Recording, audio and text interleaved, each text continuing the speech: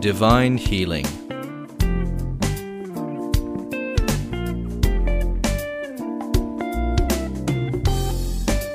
By Rod Anderson.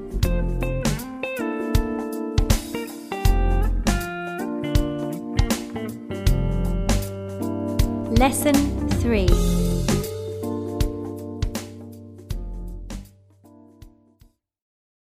Father, in the name of Jesus, we thank you today for your word. Your word is life and health unto all that find it, and it's healing to all their flesh. This morning, Father, we celebrate the great love of your Son, Jesus Christ, for each and every one of us. We praise you, Father, that the entrance of your word brings light. It brings understanding to the simple.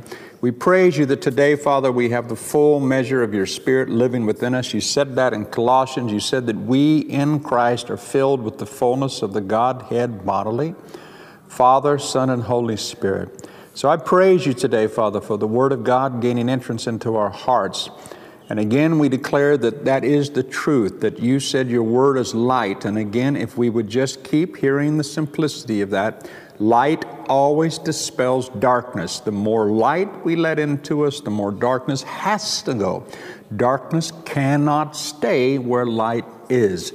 So help us really understand that. You said your word is light. You said the entrance of your word brings light. So, Father, please help us bring more and more and more word into us. You said, let the word of God dwell richly in you. Let the word of God dwell richly in you in abundance. So thank you, Father, that we continue to train our spirit and renew our mind and consecrate our bodies to you, Father, in such a way that we can bring honor to heaven and be used by you in Jesus' name. And help us, Father, as we look more into this wonderful redemptive promise of yours of healing. In Jesus' name, amen. Amen. All right, this is hour number 3 in God's Will for Healing. And like all of these courses that we're doing, they're 8 hours in length, which means that it's an overview. Anything that's only 8 hours long is an overview, trust me. Because God's wisdom is so finite, or rather infinite, that it can't be put into any arena of text that takes only 8 hours. So I hope we just continue to think about that. Now, last week, we finished here on page 2, which is still on lesson 1, when we talked about Isaiah 53. We spoke about, you don't have to turn there, but where, of course, Isaiah prophesied that Jesus Christ, when he came, I'll just read it again, it said that he was despised, he was rejected of men, he was a man of sorrows and acquainted with grief, and we hid, as it were, our faces from him. He was despised, it says, and we esteemed him not. In other words, we didn't know who he was. This is what Isaiah prophesied some 1,200 years before Christ came. And you actually think about 1,000 years before the man came. God spoke by his Spirit to this prophet and said, when this man does come, people won't esteem him for who he really is. He said, surely he hath borne our griefs. And we spoke about how the word born is this word that's a Levitical word that applies to the scapegoat, and Jesus is like the scapegoat. He's the type of that you find in Leviticus chapter 16. But it said that surely he bore our griefs, and he did carry our sorrows. And again, you look at those words, griefs and sorrows, and talking about sicknesses and pain. That's literally how they're translated.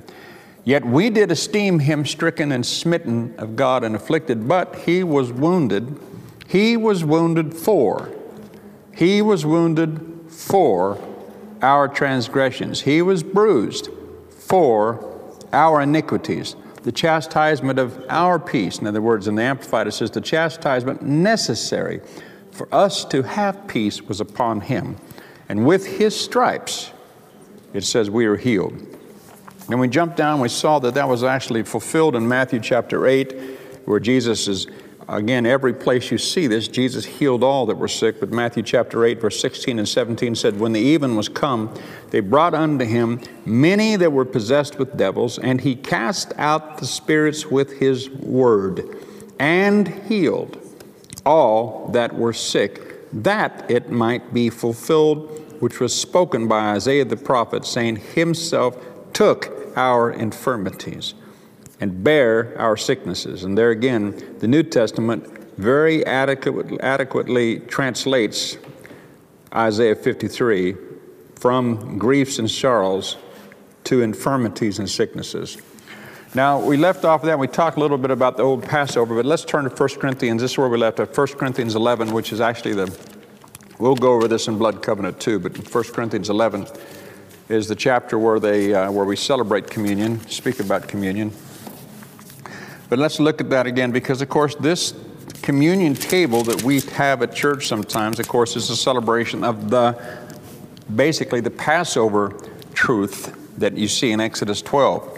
And we spoke about how in Exodus 12 it's remarkable to think it's some 2 million Israelites coming out from being under the harsh. Now really think about this. I don't want to move so fast. I don't know if your minds are engaged yet this morning.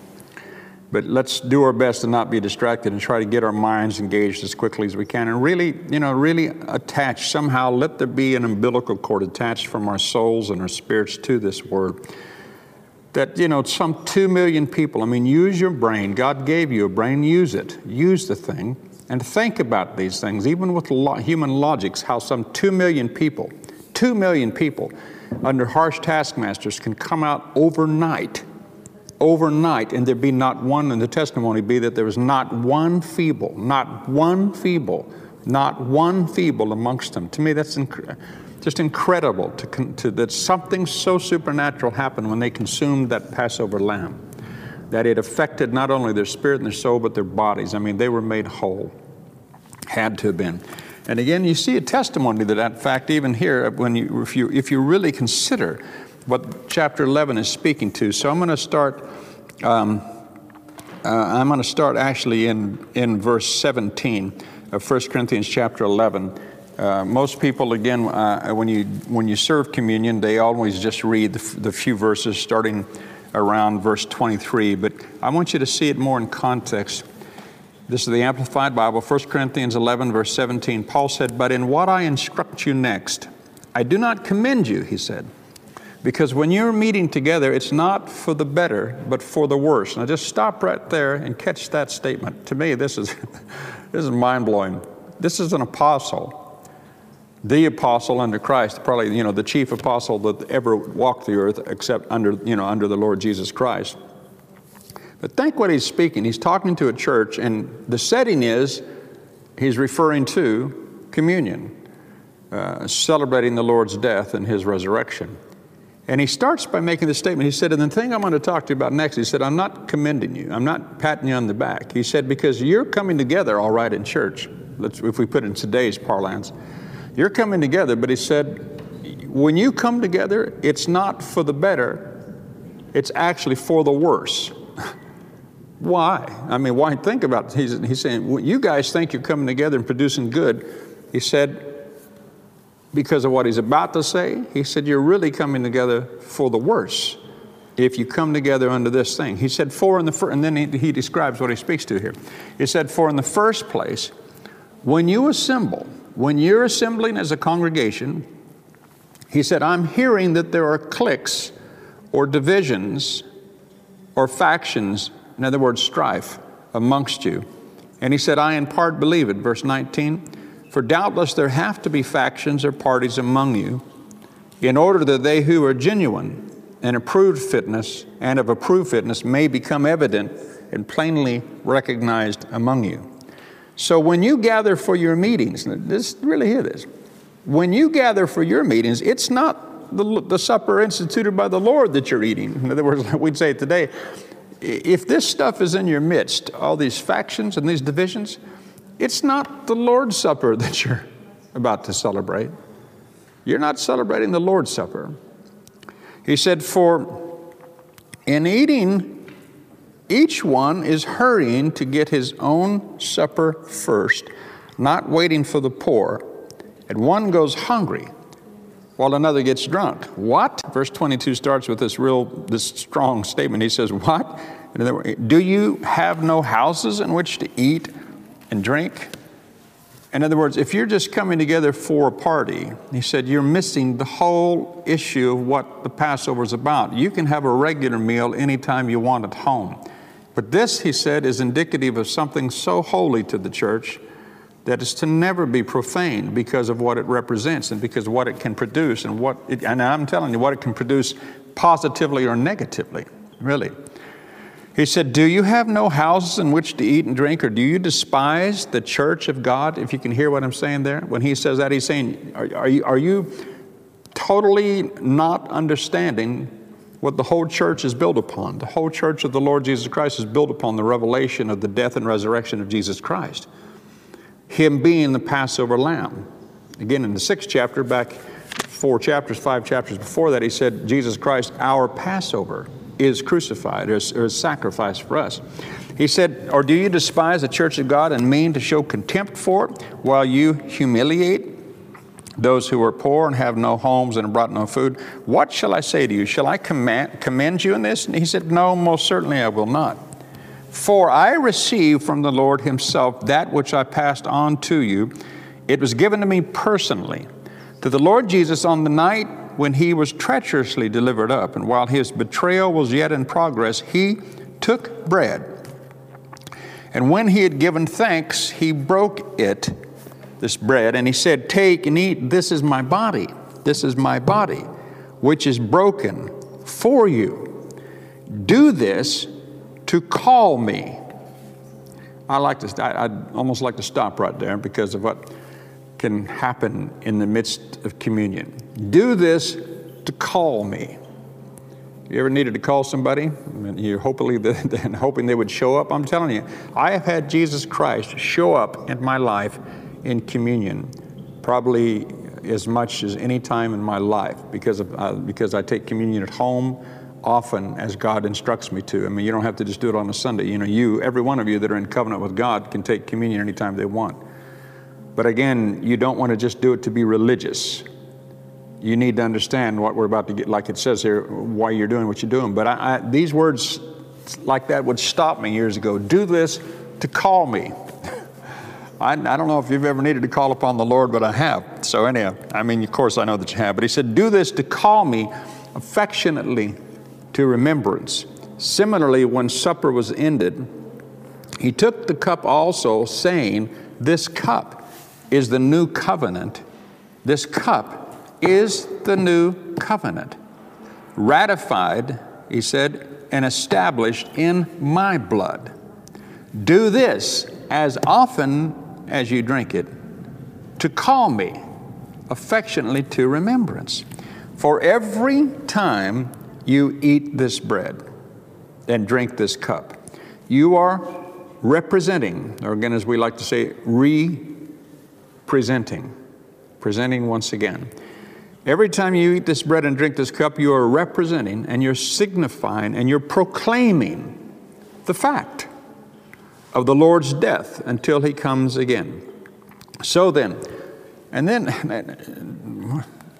whoever eats the bread or drinks the cup of the Lord in a way that is unworthy of him, and again, I've said it several times in both the courses we're in right now, the word in the King James is unworthily.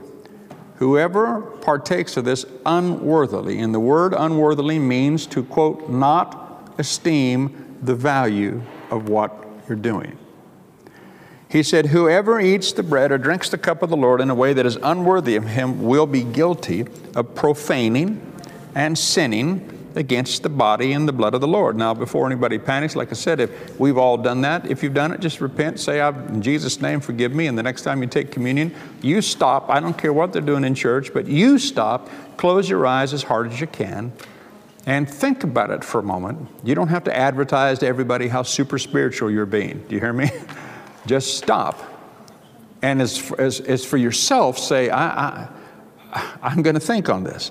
Because he said, so then whoever eats the bread or drinks the cup of the Lord in a way that is unworthy of him will be guilty of profaning and sinning against the body and the blood of the Lord. Let a man thoroughly examine himself. And only, it says only, I mean, you know, what do you do with this? And only when he has done so, so should he eat of the bread and drink of the cup. Now that's what the scripture says, doesn't it? Does it say something like that in your Bibles? I mean, this is why like I said, some of the pastors that I do work with, When they really want me to work with them, one of the first things I take them to is this, and I say, you need to understand the seriousness of this. You need to, because of what I said, what do you do? Take this passage and throw it out of the Bible? Because you all serve communion to your people.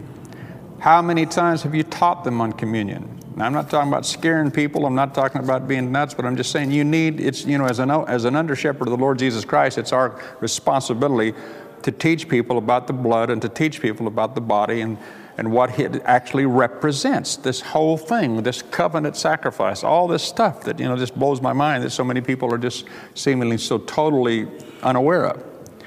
But again, all I want you to see for today as we read through this, what it says. It says, only when he's done so should he eat of the bread and drink of the cup. This is 1 Corinthians 11:29. For anyone who eats and drinks without discriminating and recognizing with due appreciation that it is Christ's body. Representative of this covenant, you see, that we keep talking about in the other course. Anybody who eats or drinks without recognizing with due appreciation that it's Christ's body eats and drinks a sentence, a verdict of judgment upon himself. What it means by that is because you actually, by partaking of this, are making a declaration of your agreement with it. And then to step from that table and begin to speak against others, or to, whatever, enter into divisions and factions and strifes and stuff like that, is to violate the very principle of what the whole thing stands for. The whole issue of this is that we have now been joined and become one spirit with the Lord. And again, then it's verse 30, like I said, that we're just centering in on because we're teaching on healing. It just categorically says that careless and unworthy, in other words, not knowing what you're doing, that careless and unworthy participation, and it just says, is the reason many of you are weak and sickly, and quite enough of you have fallen into the sleep of death. In other words, it means they died prematurely.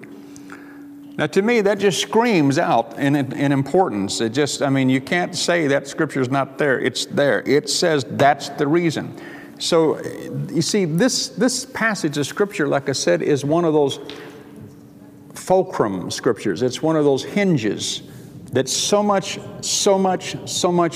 depends upon.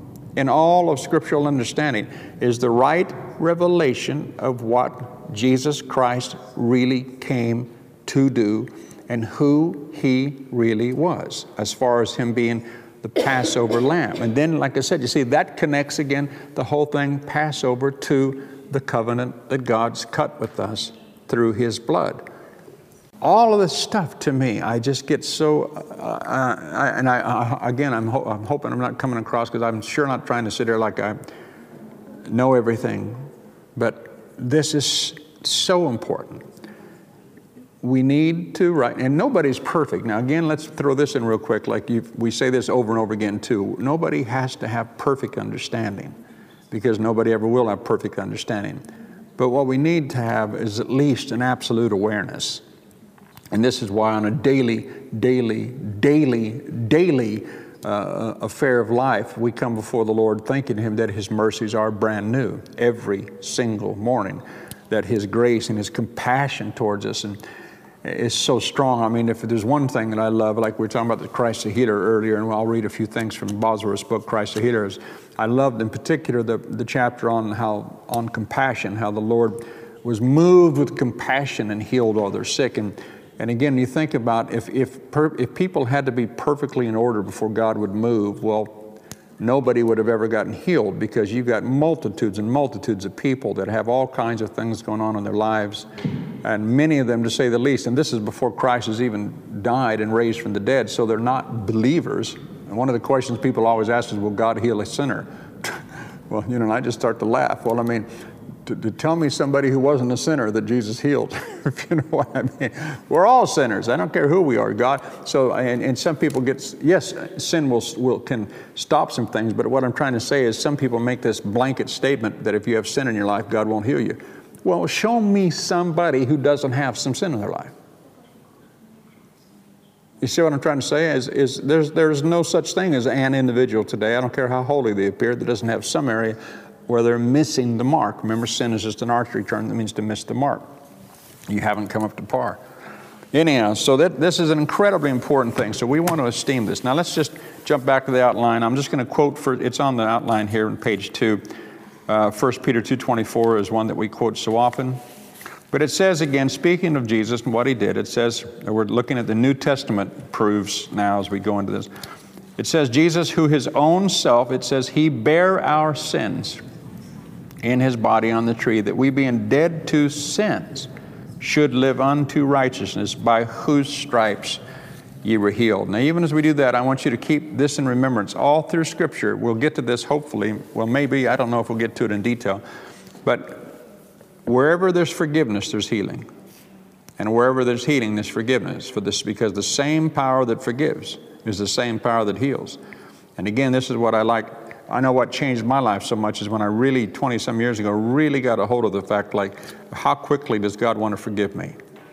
I mean, really, how quickly will God forgive you? And again, if you have a problem with thinking about that, you have to always ask yourself a question about when you minister that to somebody else, when you're trying to help them and they've made a mistake. And you have, again, remember, you surely have no, if you've been around the things of God at all, you don't have any problem at all just putting your hand on somebody's back and saying, just ask the Lord to forgive you, and he will forgive you. And you say it with full faith because you know that the Lord will forgive you. You can't explain it all, but you know that he will. He's just that's his nature. It's his nature. He is love, you see. He will forgive anybody who'll come unto him.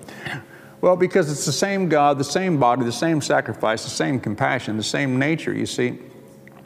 The same price that was paid to get our forgiveness of sin, which is the thing that will usher you into heaven, is the same thing that will heal your body. So surely if you'll do one, he'll do the other. Right? Just say yes, because it's true.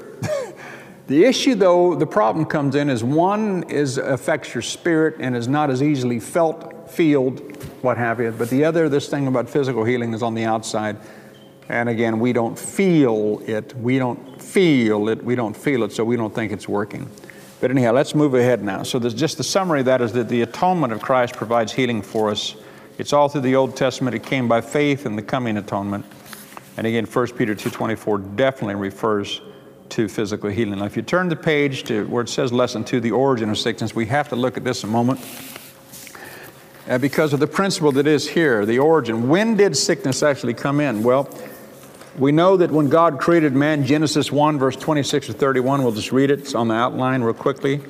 And God said, let us make man in our image, after our likeness, and let them have dominion over the fish of the sea, over the fowl of the air, and over the cattle, and over all the earth, and over every creeping thing that creepeth upon the earth. So God created man in his own image. In the image of God created he him. Male and female created he them. And God blessed them. And God said unto them, be fruitful and multiply, replenish the earth and subdue it, and have dominion over the fish of the sea, over the fowl of the air, and over every living thing that moveth upon the earth. And God said, behold, I have given you every herb-bearing seed which is upon the face of the earth, and every tree in which is the fruit of a tree yielding seed. To you it shall be for meat, and to every beast of the earth, and to every fowl of the air, and to everything that creepeth upon the earth, wherein there is life, I have given every green herb for meat. And it was so. And God saw everything that he'd made, and behold, it was good. And in the evening and the morning were the sixth day. So basically we're just saying God created everything good. There was no sickness or disease in the beginning of creation. You've heard me share this before, but it's something to always remember. You can see that the perfect will of God is found in three places. In the garden before the fall, in the life and ministry of Jesus Christ, and in heaven today. That's where the three, in other words, if you want to see the perfect will of God, if you want to see the will of God unhindered, you see it before the fall, in the life of Jesus Christ, and in heaven today. So before the fall, there was no sickness or disease, was there? I mean, there just wasn't. But then, of course, Satan comes in with his lies, and he begins to deceive. Genesis 2:17 is when God gave them instruction. He gave Adam and Eve this instruction. He said, but of the tree of the knowledge of good and evil, thou shalt not eat of it, for in the day that thou eatest thereof, thou shalt surely die. Now, I've got down there point A, and I'm not sure if it says that in the Amplified or not. Don't have it open to it. But I know definitely in the lexicons that actually what it says is just that. It says, for in the day that thou eatest thereof, dying you shall die. And so what happens is the moment mankind, now you got to hear this, original sin is where this statement comes up. The moment man disobeyed God, he said that dying would begin. Dying would begin. That dying, you would die. Now, why I want you to hear that is because it's very important to you to understand that death came progressively. Do you hear me?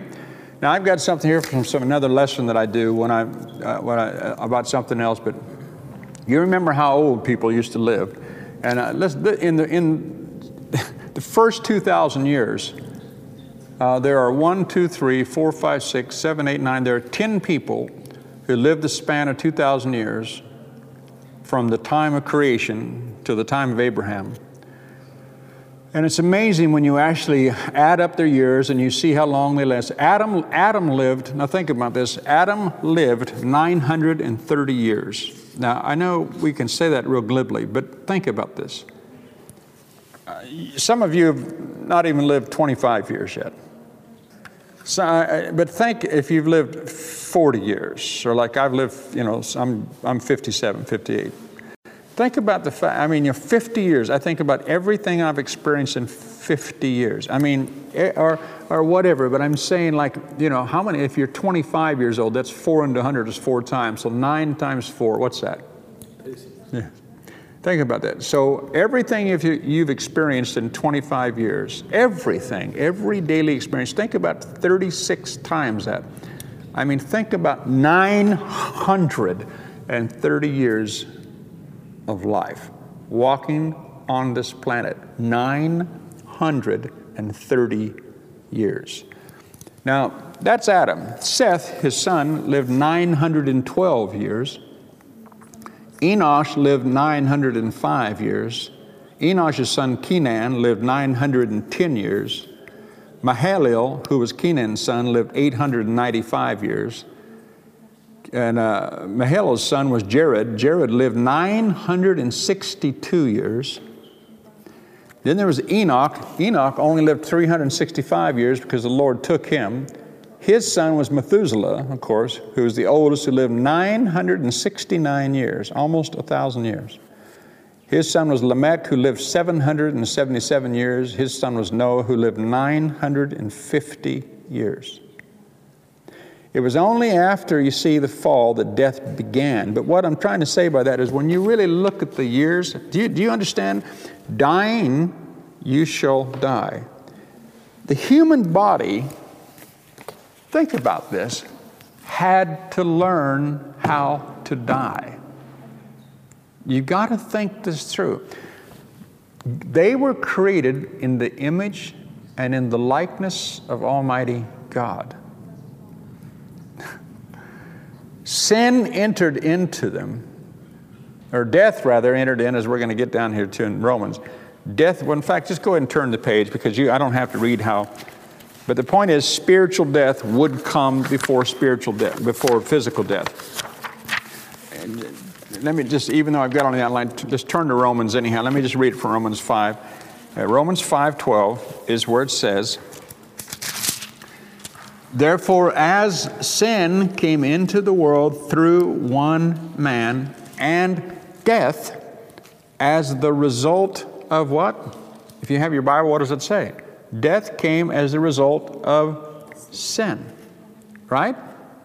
Right? That's what it says. Just say yes anyhow.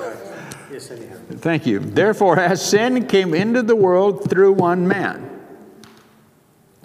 and death through the result of sin, so death spread to all men, no one being able to stop it or to escape its power, because all men sin. But the point I want you to hear as we begin this part today is just that.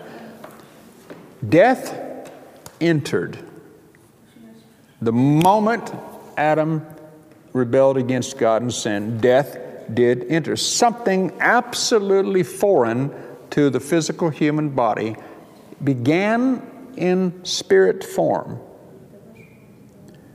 But it took 930 years for it to work outwardly to the point that it caused that body that was made in the likeness and the image of God to die. Because you have to understand, man wasn't made to die. They were made to live, and they would have lived forever without sin. So why is this so important? Like I said, you go through all this. I just want you to keep hearing that statement. The physical body literally had to learn how to die.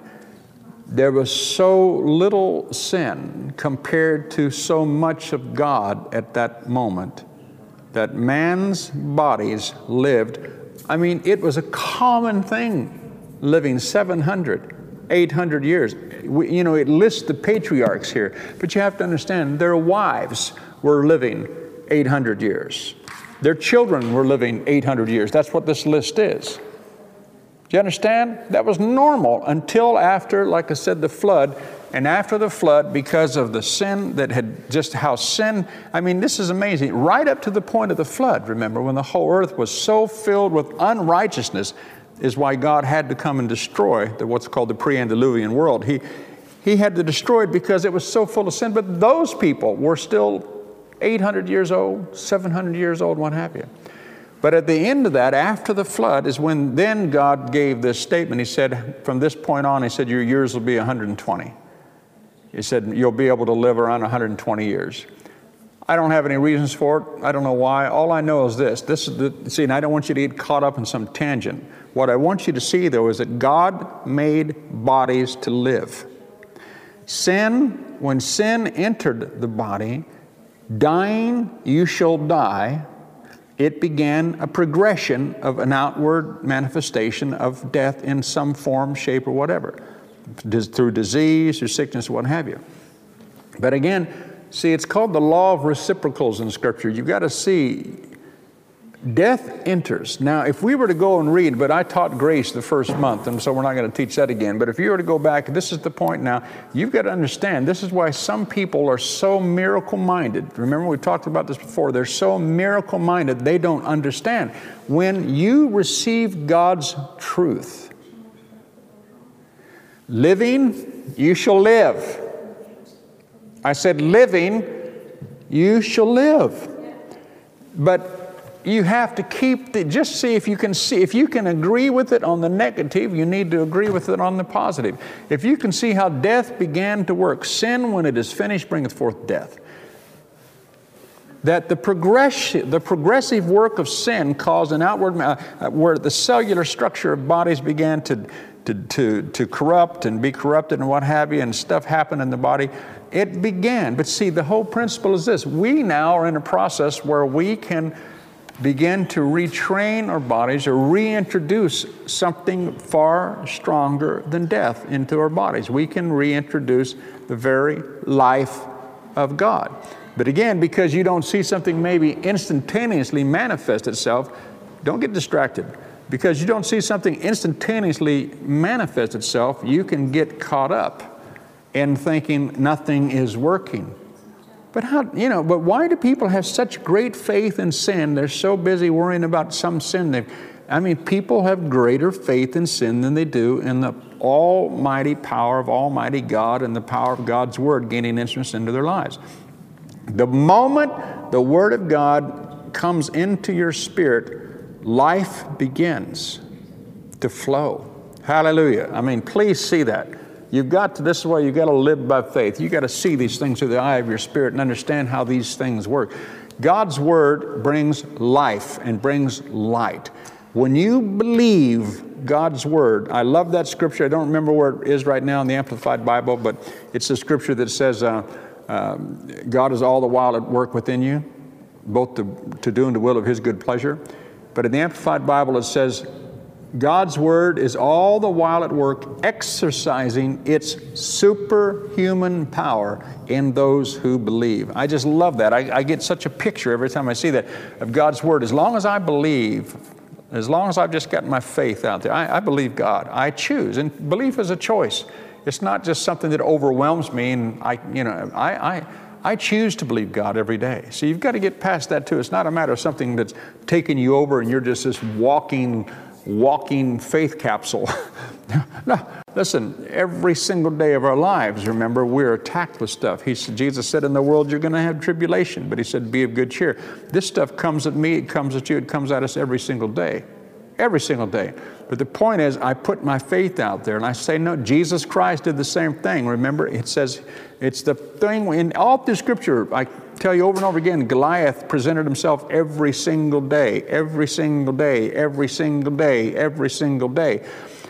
Satan came at Jesus. Jesus said, it is written, it is written, it is written. God help us start saying it is written, but you need to know what is written. Otherwise, it doesn't do any good. It's the oldest of illustrations. You can have 100 Bibles in your house and it produces no good whatsoever. It's the only thing that produces any good is the Scripture that you have in your heart, okay?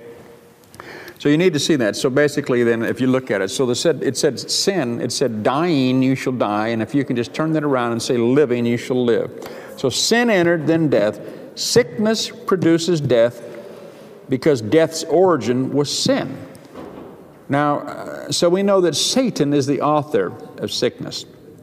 Now, before you freak out about that, though, because automatically people will say something, I want to read just a quote I've actually written in my Bible here from Bosworth's book, Christ the Healer. If we were to go through and read all of Romans 5 again about the fact that if we were to read further, well, I'll just read these few verses and try not to get hung up on them. Romans 5, verse 12, therefore, as sin came into the world through one man, and death as a result of sin, so death spread to all men, no one being able to stop it or escape its power, because all men sin. To be sure, sin was in the world before ever the law was given, but sin is not charged to men's account where there is no law to transgress. Yet death held sway from Adam to Moses, the lawgiver, even over those who did not themselves transgress the positive command as Adam did. Adam was a type, a prefigure of the one who was to come in reverse, the former destructive, but the latter saving. Verse 15, remember, but God's free gift is not at all to be compared to the trespass. His grace is out of all proportion to the fall of man. For if many died through one man's falling away, his lapse, his offense, much more profusely did God's grace and the free gift that comes through the undeserved favor of the one man, Jesus Christ, abound and overflow to and for the benefit of many. Nor is the free gift at all to be compared to the effect of that one man's sin. For the sentence that followed the trespass of the one man brought condemnation, whereas the free gift, following many transgressions, brings justification and act of righteousness. Verse 17, for if or because of one man's trespass, death reigned through that one, which it did, it says much more, and here's the key again, much more surely. In other words, how sure was it that death reigned? Well, it was pretty sure. Through that one man's, nobody can doubt the fact that through that one man's sin, Adam's sin, that death began to reign. Everybody has great faith in that. But Paul said here, if you can have faith in that, he said, you should understand that much more surely will those who receive God's overflowing grace and unmerited favor and the free gift of righteousness. Thank God it's free. Thank God.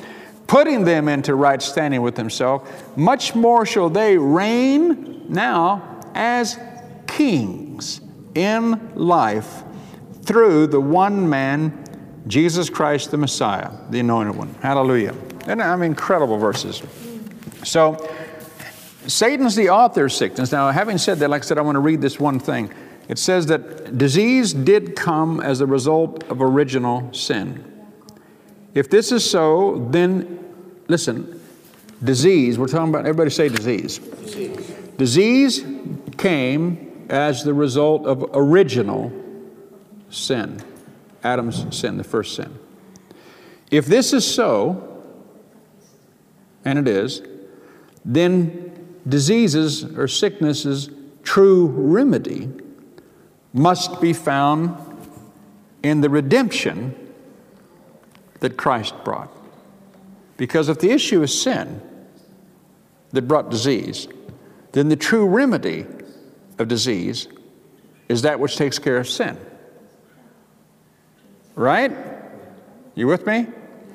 Which is the whole story of redemption, to buy back, to pay whatever payment that was necessary, whatever ransom was due.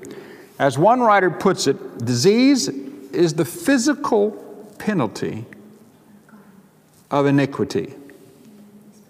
Disease is the physical penalty of iniquity. But remember, like Romans 5 says, it doesn't necessarily mean, you see, this is where, and oh, please hear this. We've got so many people today who are sick, and we've got ministers digging into them about trying to find the hidden sin that's in them. That's the cause of this disease. It may not be the sin that's in them as much as it's the sin that's in the whole flipping world. Do you hear what I'm trying to say? You have to understand that disease is here because iniquity is here. But now listen, this is really key. Disease is the physical penalty of iniquity. Since Christ has borne in His body all our physical liabilities on account of sin, our bodies are therefore released judicially from disease. Now I'm going to say it again until you get it. Since Christ has borne in His body all our physical liabilities that came on account of sin, because He dealt with sin. You do believe He dealt with sin, right? Since, I'm going to say it again, since Christ has borne in His body all our physical, the liabilities of sin. In other words, remember, liability means the things that came because of sin. Since Christ has borne in His body all our physical liabilities on the account of sin, our bodies, therefore, must be released judicially from disease. And the reason I'm camping on that is because of the way Bosworth said judicially. In other words, legally,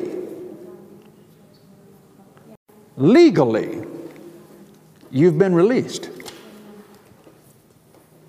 Through the cross of Christ, through the faith in Christ, through the redemptive work of Christ. Legally, you see, it's been paid for. Legally, you've been released from the penalties of iniquity, which included sickness and disease.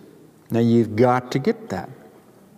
Iniquity is in this world, sin is in this world. Of course, if there's sin, known sin in your own lives, you're foolish not to want to deal with it because, of course, it can open doors. But I mean, we're hoping that you have enough brains to understand that. You know what I mean? That you're not, I'm praying that those of you that are in a Bible school, a Bible class, aren't people that are, you know, openly looking for new ways to sin and make mistakes and go against the ways of God. Now, this is why, again, we come before the Lord daily. We have a daily altar that we come before the Lord and say, Father, you know, thank God today I am the righteousness of God. And if I have committed any sins, I race to my mediator and I say, Father, forgive me. And my Bible tells me God is instantaneous to forgive me. And it says, remember, cleanse me from all unrighteousness. I mean, you got to love that. In other words, you confess known sin. And just because you're coming honestly with that, the Bible says God will cleanse you from all, any other unrighteousness that's in you.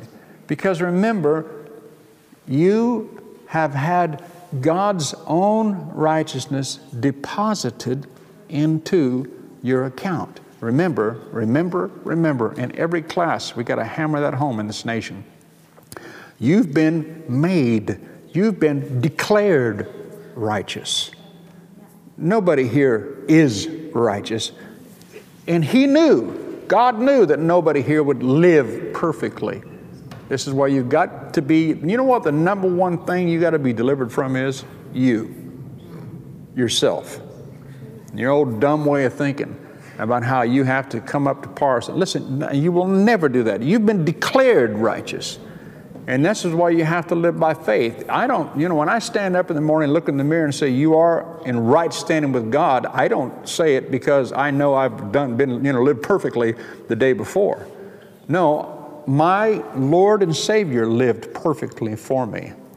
And I'm getting to partake by faith of that relationship with God. But I'm telling you, this is why you do have to fight.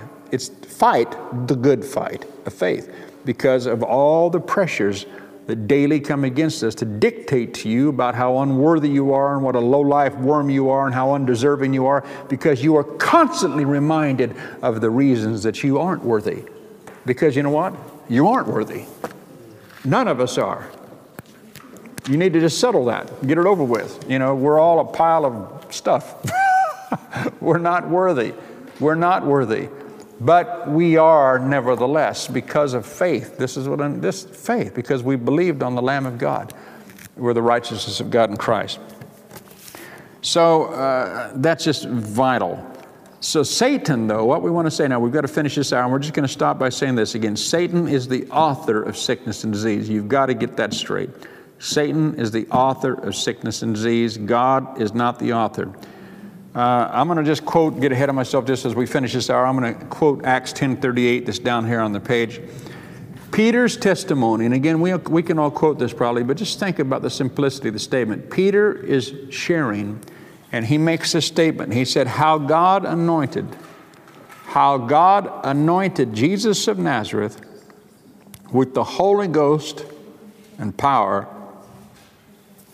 who went about doing good. I mean, this guy's walking with this man for 3.5 years. He said, this guy went about doing good and healing all that were oppressed of the devil. For God was with him. For God was with him. But the main thing that I want you to see is this, that he said all that were oppressed of the devil. In any form, any way you want to look at it, sickness and disease is somehow, in some way, a form of original satanic oppression that continues to be available, unfortunately, to all of us on this earth. Okay? You hear me? But I just feel like I want to keep saying this thing about we all have some areas of sin in our life. None of us are perfect. If that was the qualification to be healed, nobody would ever be qualified. Jesus Christ healed multitudes. He healed them all from all manner of sickness and all manner of disease. Don't tell me they didn't have all manner of sin in their life, all manner of insanity in their thinking and craziness in their lives.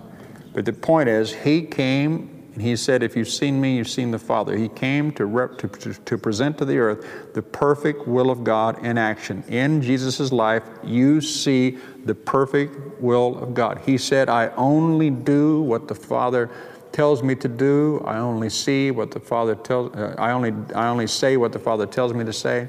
I mean, this is Jesus. He said, if you've seen me, you've seen the Father.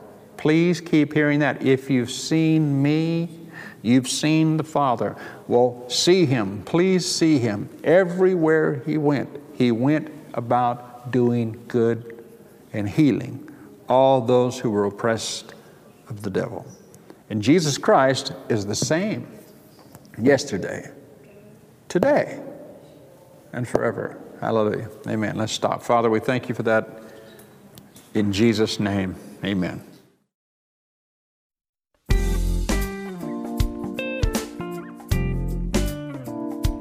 You have reached the end of this lesson. Please insert the next lesson to continue.